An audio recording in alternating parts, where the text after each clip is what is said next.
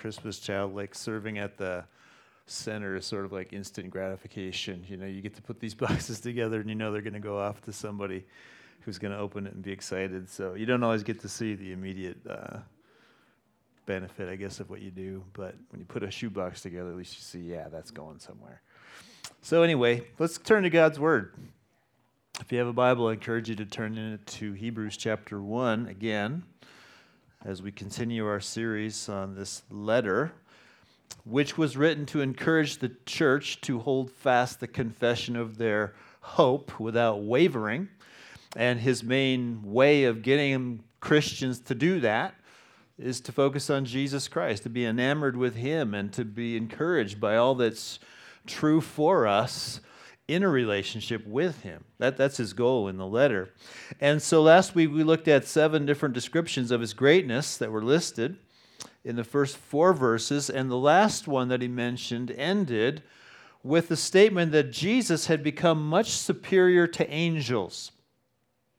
That's a concept that the writer of Hebrews felt needed to have more elaboration. He wanted to spend some more time on that, and actually does spend that time for the rest of the chapter. It's all about how Jesus is greater than the angels. And so we're going to be looking at that. We're going to learn from why he spends that time this morning.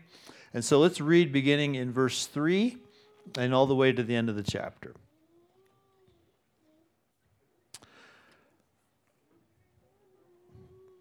Don't have my glasses, so I'm trying to find the starting point. Here we go.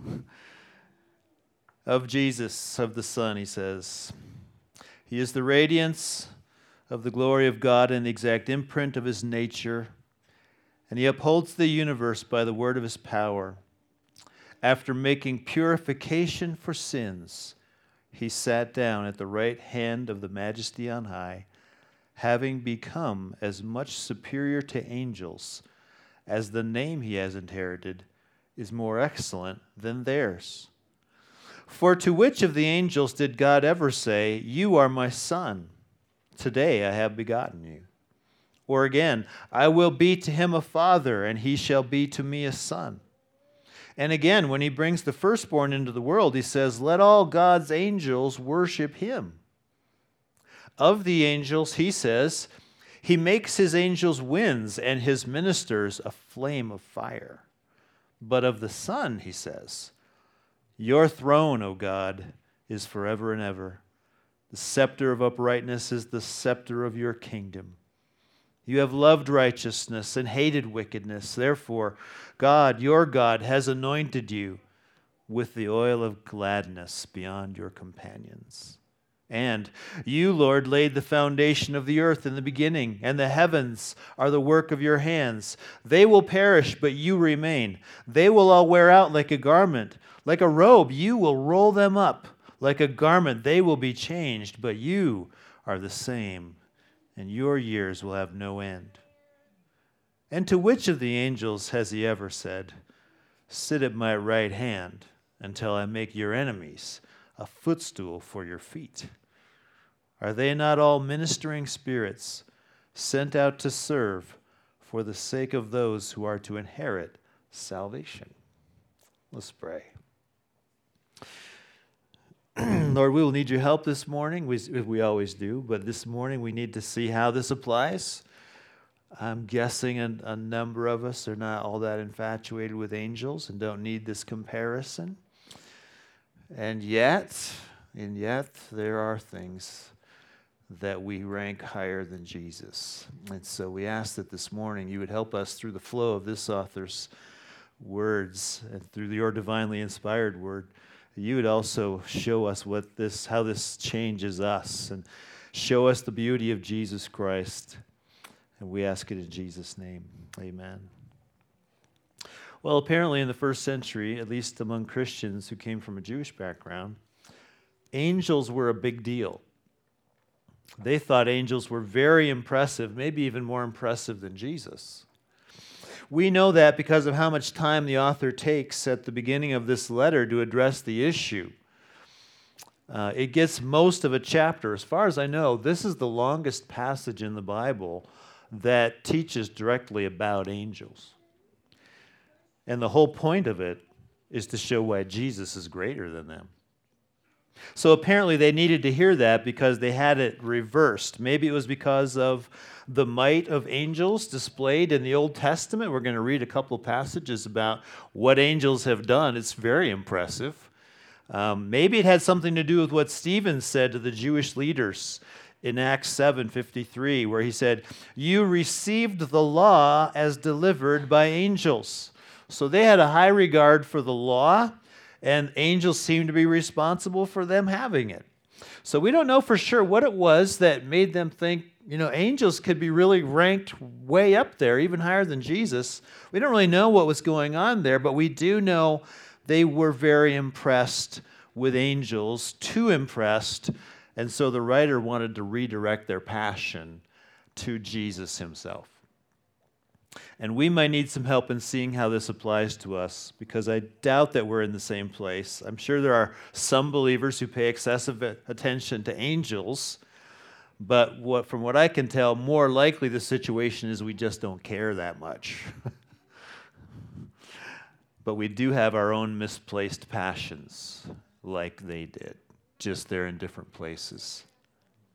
There's always a temptation to rank something higher than Jesus in our affections. And so the same reasoning that puts angels in their proper place will also put everything else in our lives in their proper place. So we're going to see how as we follow the teaching of this passage and then how it intersects with our lives today. So here's how we'll spend our time. We're going to first just establish the writer's premise that Jesus is greater than the angels. And then we're going to look at why one might be tempted to think the reverse, to think that angels are way up there and Jesus is somehow lower. And then we'll list the reasons that he gives that Jesus is greater than all the angels. And that comes from a number of Old Testament texts that are quoted. And then we'll just close with how this applies to anything else in our lives that we're passionate about. So here we go. The main point of the passage, Jesus is greater than the angels.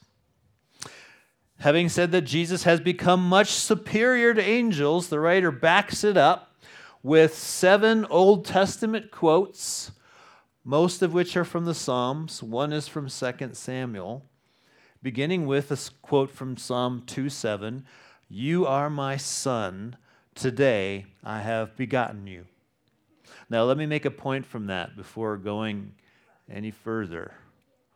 By quoting Old Testament passages, it demonstrates a critical method for how we are to develop convictions about things.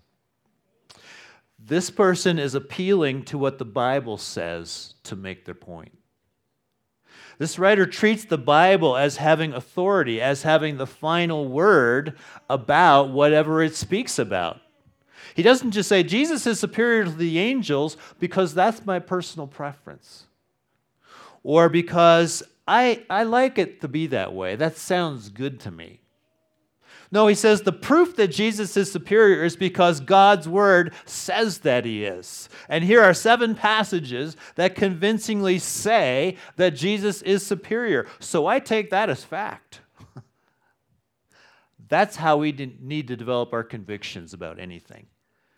We start with the conviction the Bible is without error in the original manuscripts, and that what we have is a very reliable translation of those inerrant originals.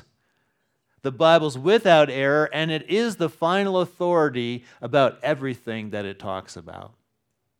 We've got to start with that conviction. We have to start with conviction of Deuteronomy 32:47, which says, God's word is not an idle word for you. Indeed, it is your life. Without that conviction, we can make up anything we want about Jesus, about angels, about how we're to live. Any doctrine, we can make it up unless this word is reliable, unless this is the actual standard that we conform to. So, very important point. Just see what the author's doing. He's showing us how to come to convictions by quoting a whole bunch of Old Testament verses.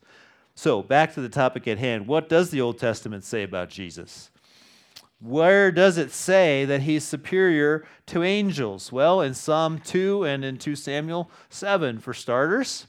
Those are the places quoted in verse 5. For to which of the angels did God ever say, 'You are my son, today I have begotten you'? Or again, 'I will be to him a father, and he shall be to me a son'?" In both of those quotes, the writer's saying, those are ultimately about Jesus, and they establish him as greater than the angels. Because did God ever say to an angel, "You are my son"? Or "I will be to him a father"? No, he never said that. He only said that to Jesus, who is the subject of these Old Testament passages ultimately. Jesus is God the Son. Jesus is co-equal with God the Father and God the Spirit. Angels are great, as we're going to see, but they aren't God. Only Jesus is God. Only God calls him the Son, my beloved Son, with whom I am well pleased. That makes him far greater than the angels, and that's why the angels worship him, not the reverse. Verse 6, when he brings the firstborn into the world, speaking of Jesus, he says, "Let all God's angels worship him."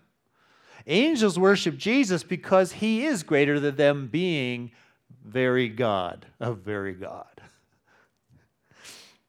Now, the writer will give more reasons why Jesus is greater than the angels, and we'll come back to those. But for now, let's just talk about why angels are pretty great. Why are they pretty great? As I mentioned before, we might not be overly impressed with angels today, but maybe that's because we don't really understand them. I searched a Christian retail website for angel-themed gifts. Because whatever you envision an angel to be, that reflects your belief about who they are, what they do. So here's what was offered. Gifts that feature praying angels, guardian angels, friends and nurses who are angels, baby angels, angels blessing your wedding and your retirement, and angel wings commemorating the passing of your pet. Granted, the 7 angels with 7 plagues would not make a great Christmas ornament, so didn't see that in the list. But I do think we could use some clarity on angels.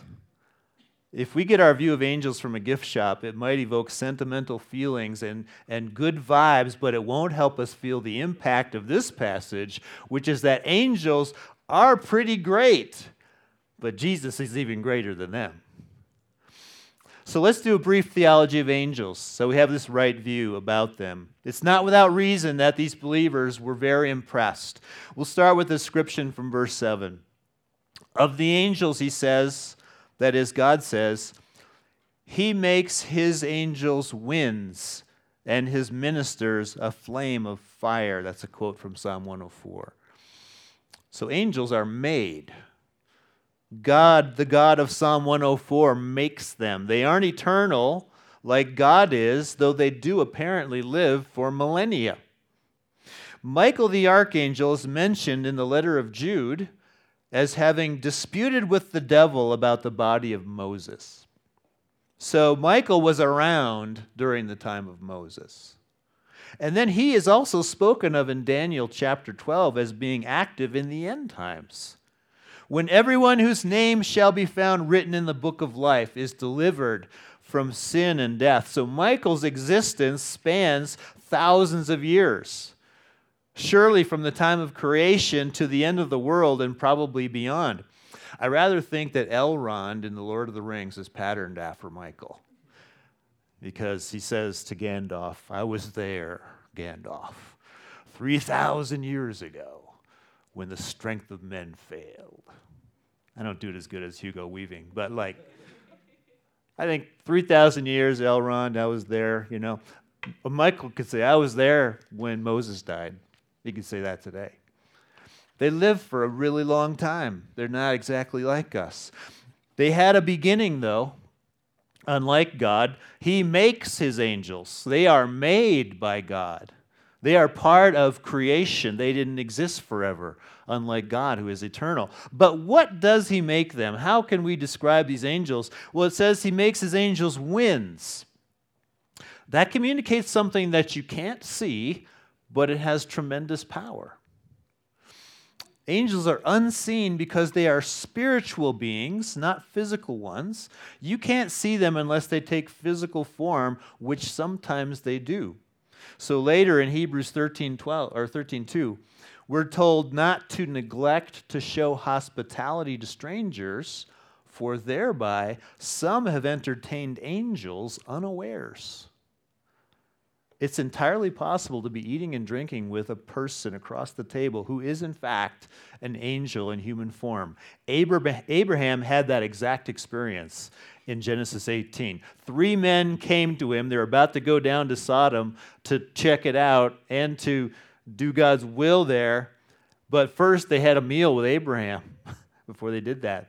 They were angels. That can happen. Angels can take human form. They have power, like the wind has.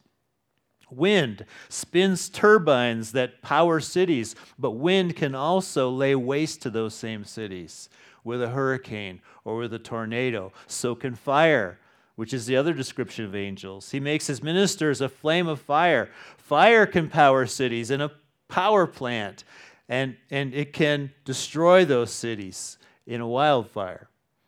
So angels are these unseen spiritual beings. They have great power, but what do they use that power for?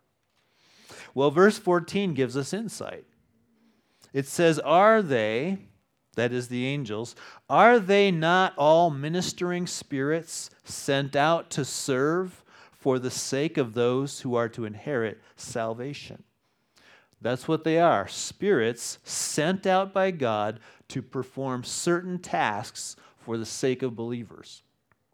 And when you consider what God sends them to do in the world, it's both encouraging and very sobering. Because sometimes they're on a mission of mercy, and sometimes they're on a mission of judgment. You see both of those together in the account of Sodom in Genesis 19. 2 angels came to Sodom after they had been with Abraham. They found Lot, who was Abraham's nephew. They said to him, "We are about to destroy this place, because the outcry against its people has become great before the Lord, and the Lord has sent us to destroy it." Sodom was a place of great unbelief and hardness of heart towards God, and it was evidenced in their sexual sin and in their violence.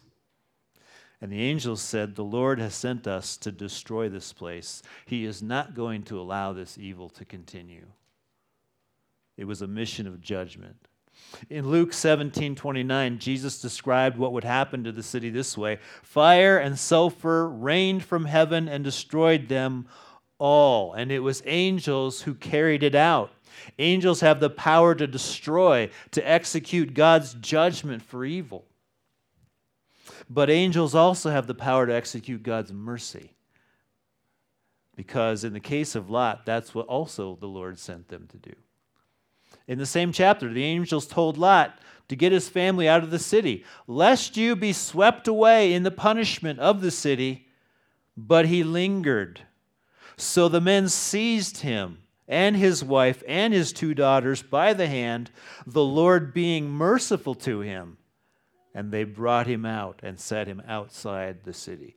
The angels literally dragged Lot's family away from the destruction and saved their lives. And that was because the Lord was being merciful to him.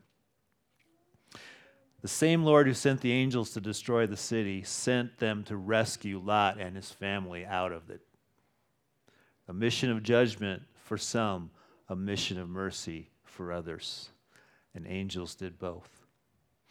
That, friends, is the purpose of angels for believers anyway. They are sent out for the sake of those who are to inherit salvation. Lot and his family, who are still sinful in their own ways, but God decided to have mercy on them. He sent his angels to bring them out, to rescue them from what was about to happen. Angels are powerful spiritual beings who are on deck, you might say, to do whatever God in his sovereign wisdom and love wants done for the benefit of his people. Now, does that mean every believer has a guardian angel? Big question. I think the scriptures are inconclusive on that. Psalm 91:11 does say concerning those who take refuge in God that he will command his angels concerning you to guard you in all your ways. But do you have an assigned angel? Well, I like the football analogy that I read in Wayne Grudem's Systematic Theology. He said if the angels aren't providing one-on-one coverage, they're at least playing zone defense. You're covered either way. To fill us out some more, here's the activity of angels, what it looked like in the days of the early church. We have records of what they actually did as the gospel is advancing around the world. Here's some examples from Acts. In Acts 8, an angel told Philip to go out to a certain road in the desert. He didn't tell him why, but that's where Philip encountered the Ethiopian eunuch who was reading the scroll of Isaiah, and he comes up to the chariot and says, "Do you know what you're reading?" He says, "No, nobody can explain it to me." And there's your golden opportunity to preach from that text Jesus Christ. Then the man gets saved, and he gets baptized right there, and he goes on his way rejoicing. And now Northern Africa has a heritage of Christianity for thousands of years. It started with this angel saying, "Go over to that road." I won't tell you why, but just go there. Serving for the sake of those who inherit salvation. Acts 10, an angel spoke to a non-believer named Cornelius in a vision and told him to send for Peter, who came to him at the request into this house. This is a Gentile. He's not supposed to be in there, but he says, "Well, God sent me. I had a dream too. I had an angel visit me. So what's going on here?" He comes to the house. He preaches the gospel. Cornelius and his whole family are converted. And the gospel makes its way into the Gentile world.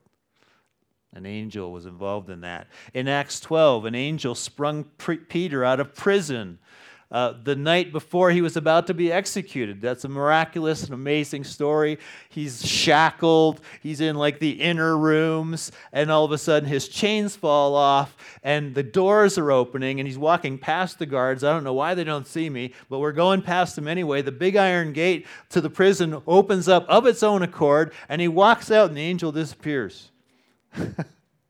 They do that. That really happened.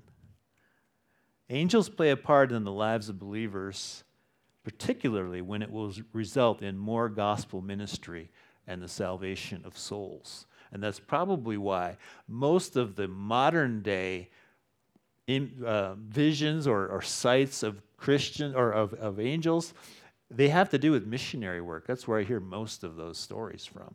So you might be familiar with the famous story of Jim Elliot and the others who were trying to reach a group in Ecuador.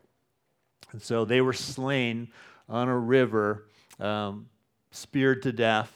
And while they were being slain, there were witnesses who saw this, tribal witnesses. And their stories didn't come out until years later, but those witnesses said, this one woman said, "Well, after they were slain, I saw foreigners above the trees, and I heard singing." And there were others of the same tribe independently who said, "We saw lights and we heard singing."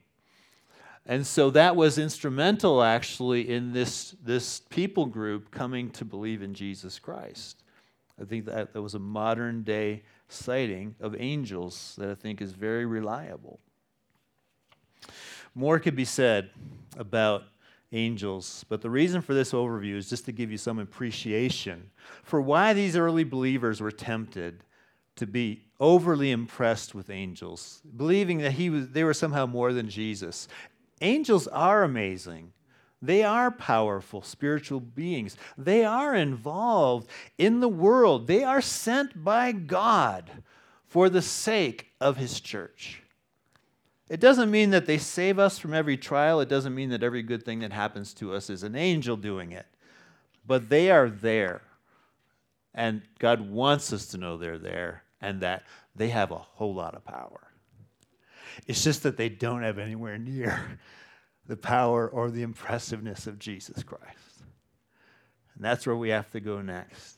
You have to go from something that's great to something that's even greater, and that's Jesus. So let's return to this overall theme in verses 8 to 13. More proof that we should worship the Lord and not angels. or anything else. 3 reasons why Jesus is greater than the angels.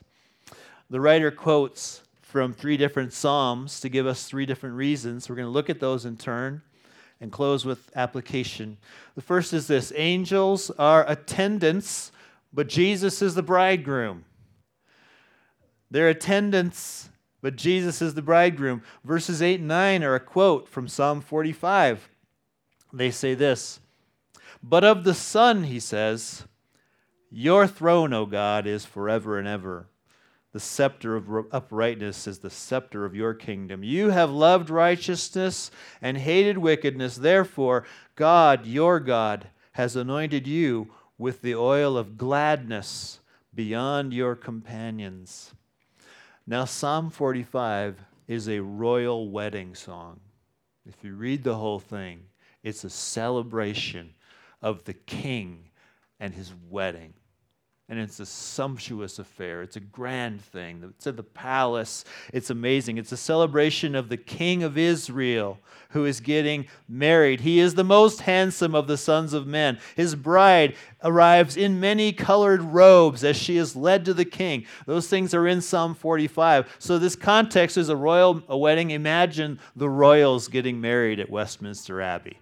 That's Psalm 45, except it's the King of Israel who's being rejoiced over and sung about. So what happens at a big wedding like that? There are attendants who are doing all manner of things, getting ready for the big event. Food's being prepared. Wardrobes have to be picked out. Decorations, an itinerary of events. Dignitaries have to be invited. There's got to be seating to be arranged and all these things, right? Lots of servants are involved to pull this off because it's going to be a national event. But the writer of Hebrews says this psalm is pointing beyond any of the kings of Israel. He says this song is about the Son of God and his wedding. Of the Son, he says. And then he quotes the psalm, beginning with, "Your throne, O God, is forever and ever." This is the God King's wedding, meaning it is the wedding between Jesus and his bride, the church. And what is said about the king, about King Jesus at his wedding? It's said, "You have loved righteousness and hated wickedness. Therefore, God, your God, has anointed you with the oil of gladness above your companions."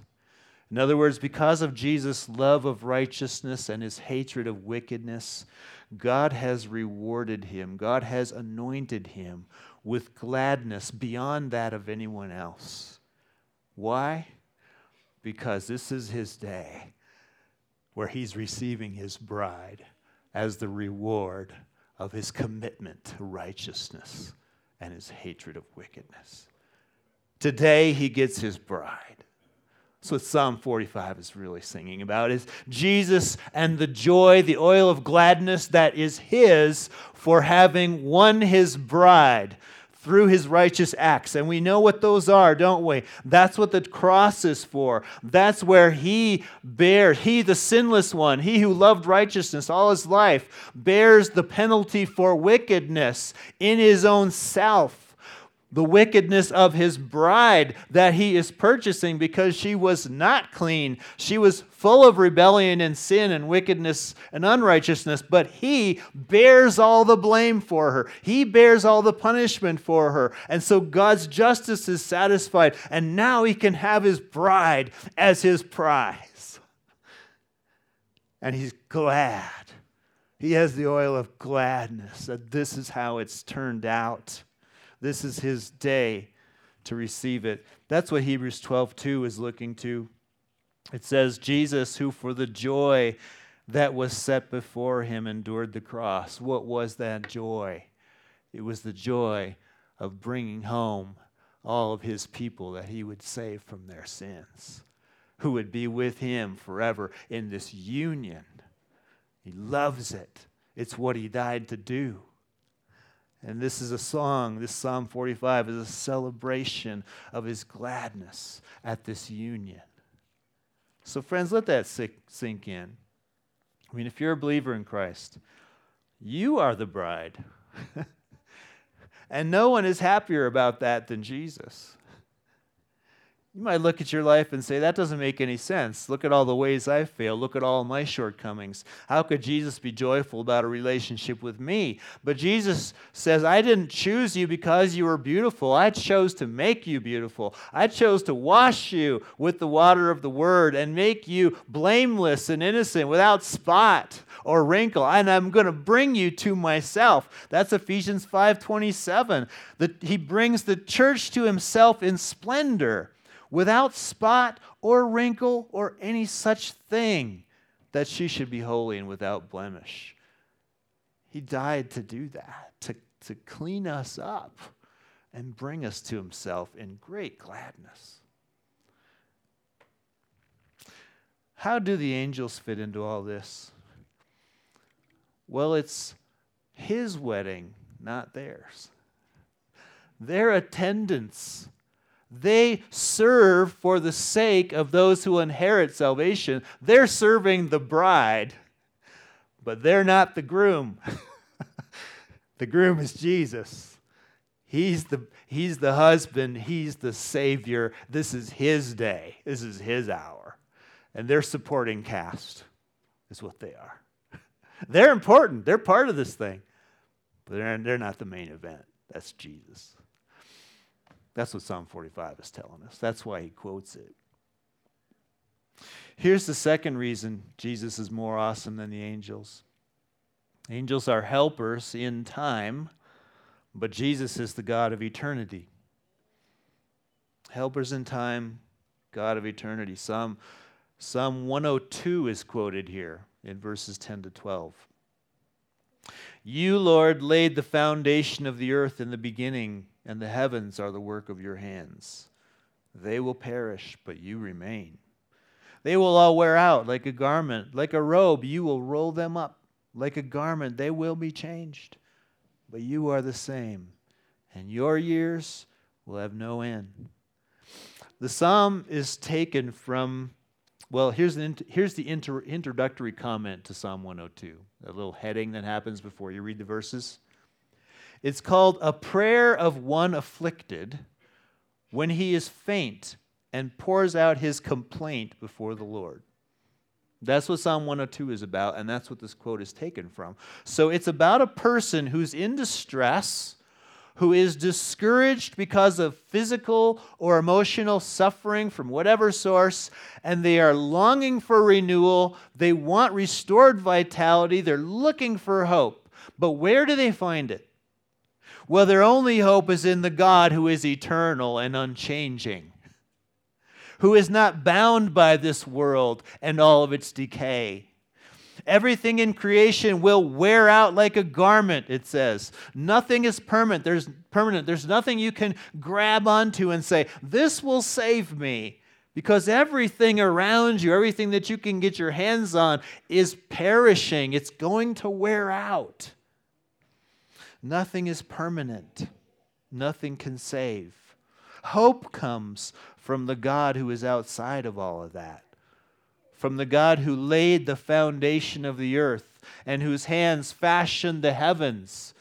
He is not himself bound by time and decay like everything else. When you're in distress, there's no comfort to be had in a God who is in the same mess that we're in. A God like that can't help you. But there's great comfort and hope in looking to the God who remains, though everything else perishes, who is the same and whose years will have no end.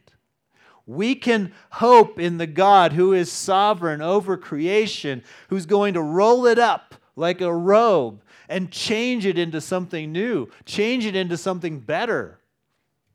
The afflicted person in the psalm, he gets strength for today because he knows the eternal, unchanging, almighty God is going to renew all of creation one day.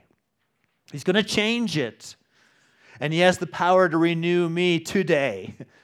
He has the power to give me what I need to get through. So I'm going to seek him. I'm going to trust my life to him. That's why Psalm 102 is in this list. It's what you and I need in our distress. This God, when you're discouraged, when you're depressed, when you're overwhelmed with life, you just don't see how you're going to make it through. You need help that comes from outside this time-bound, perishing world. You need someone who holds eternity in his hands and has the power to undo all the perishing. And that's not the angels. That's the Lord. That's the God who took on flesh in the person of Jesus, the God who so loved the world that he gave his only Son, that whoever believes in him should not perish, but have eternal life. He has the eternal life to give because he's not time-bound. He isn't dependent on this decaying world. He's outside of it, and he can bring it in. He can bring you to eternity and carry you all the way. He can make it so that you don't perish and you don't decay like this wearing out world. And he's going to do it for all of those who trust in him, those who believe in Jesus. Angels help us in time. They can open prison doors. They can guard us in all our ways, but they're still confined to time and space like we are. Our hope is not in them, but in Jesus, who's the God of eternity. That's why he's superior to angels. Here's the third reason, which comes from the third psalm that's quoted. Angels are warriors, but Jesus is the conquering king. Verse 13 has a quote from Psalm 110, which is the most quoted psalm in the New Testament, and always referring to Jesus. The verse says this, "And to which of the angels has he ever said, 'Sit at my right hand until I make your enemies a footstool for your feet'?" So the expected answer to the question is, he never said that to the angels. He never did. But he did say that to the Son. Because the Son, whom we've been speaking about here in Hebrews, he's the one who sits at the right hand of the Majesty on high. Verse 3, this is spoken to him. "I will make your enemies a footstool for your feet." Psalm 110 declares the coming victory of Jesus over all opposition to him. He will put down the rebellion of the devil and his angels and the rebellion of mankind, who each in their own way says about Jesus, "We do not want this man to reign over us." That's the image in the parable in Luke 19.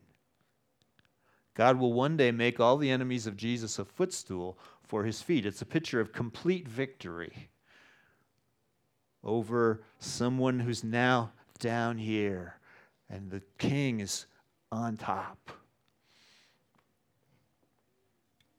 He's going to make them a footstool. There's complete victory. Jesus is the conquering king. He's establishing his kingdom of righteousness over the world. All evil will come to an end, and the renewed world will begin. And grace upon grace, Jesus will share that kingdom with his bride, who inherits salvation, who inherits this kingdom with him. The church, believers in Jesus Christ, we were once enemies of God.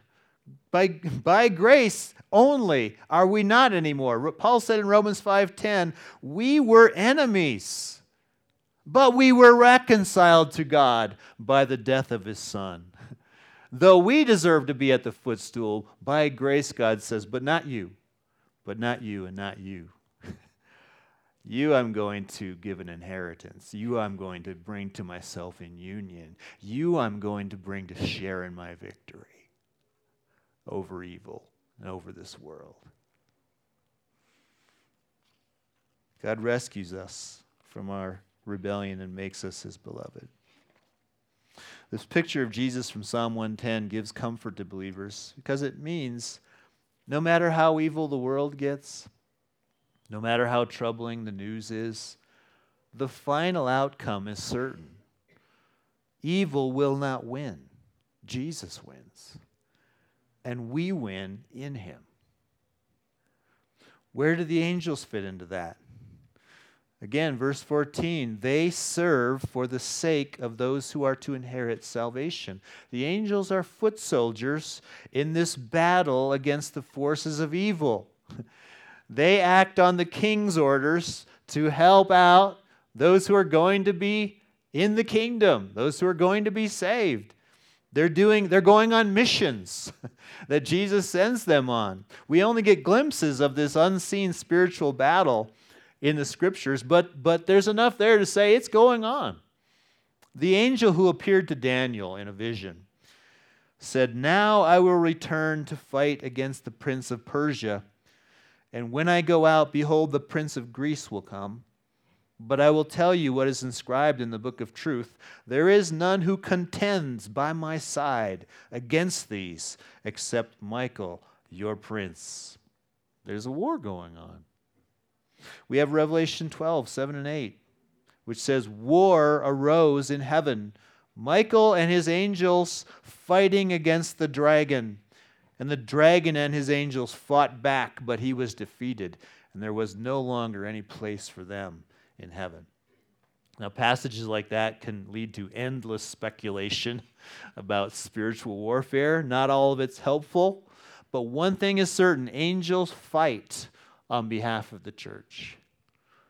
They are warriors. They are foot soldiers in the great battle for souls. But Jesus is the king.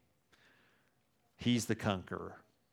He's the one in the vision of Daniel 7, to whom was given dominion and glory and a kingdom, that all peoples, nations, and languages should serve him. His dominion is an everlasting dominion which shall not pass away, and his kingdom one that shall not be destroyed. Angels do their part in the battle, but the dominion belongs to Jesus. That's why he's greater than them. Let's bring this to a close. Let's make application to our lives. All of this discussion about Jesus and how he's greater than the angels is because early Christians had a misplaced passion. They believed in Jesus. They followed him. They were even suffering to some degree for him, but they were overly preoccupied with angels. Given the opposition they were facing for Christianity, maybe their thinking was along these lines: yes, I need Jesus for forgiveness of sin, but an angel can get me out of prison. Yes, Jesus is one day going to usher in a new world, but today an angel can get me out of harm's way. I can see how there'd be a temptation to start saying, angels, come to my rescue. It was a misplaced passion. It was a misplaced hope. But we can do the same thing today. You might not be passionate about angels, but there could be something else you're more passionate about than Jesus. You and I can genuinely have a saving faith, forgiveness of sins, but day in and day out, our functional hope can be in something else that we think is what's really going to make the difference for me. Our thinking can be this: I believe in Jesus, I want him in my life, but what really excites me, what really makes me thrive, the thing I want to talk about the most is having good health, having my freedom, or a certain political solution to our problems, or a spouse, or financial security, or a good reputation, or things like that. Those things may be good in themselves, like angels are, but they aren't greater than Jesus. They can't replace him as our chief good in life and death. Knowing Jesus Christ, drawing confidence and comfort from him, that's the bedrock on which we can live in hope and fear no evil and be sure that the best is yet to come. So let's make Jesus our primary passion. Like Paul, who said in Philippians 3:8, I count everything as loss because of the surpassing worth of knowing Christ Jesus, my Lord. When Jesus gets our deepest passion, then everything else finds its proper place of appreciation, even if it were an angel from heaven. Let's pray. Lord, I do believe we can relate to this. You change the subject matter and you put something else there, and this passage is like speaking to our hearts like an arrow. And that's what you mean it for. And so, Lord, you know what you're doing with it. And I just pray that you would help us now to respond in faith and welcome you and welcome all that you want to do in our lives and see you as the best thing that we could ever want. I ask it in Jesus' name. Amen.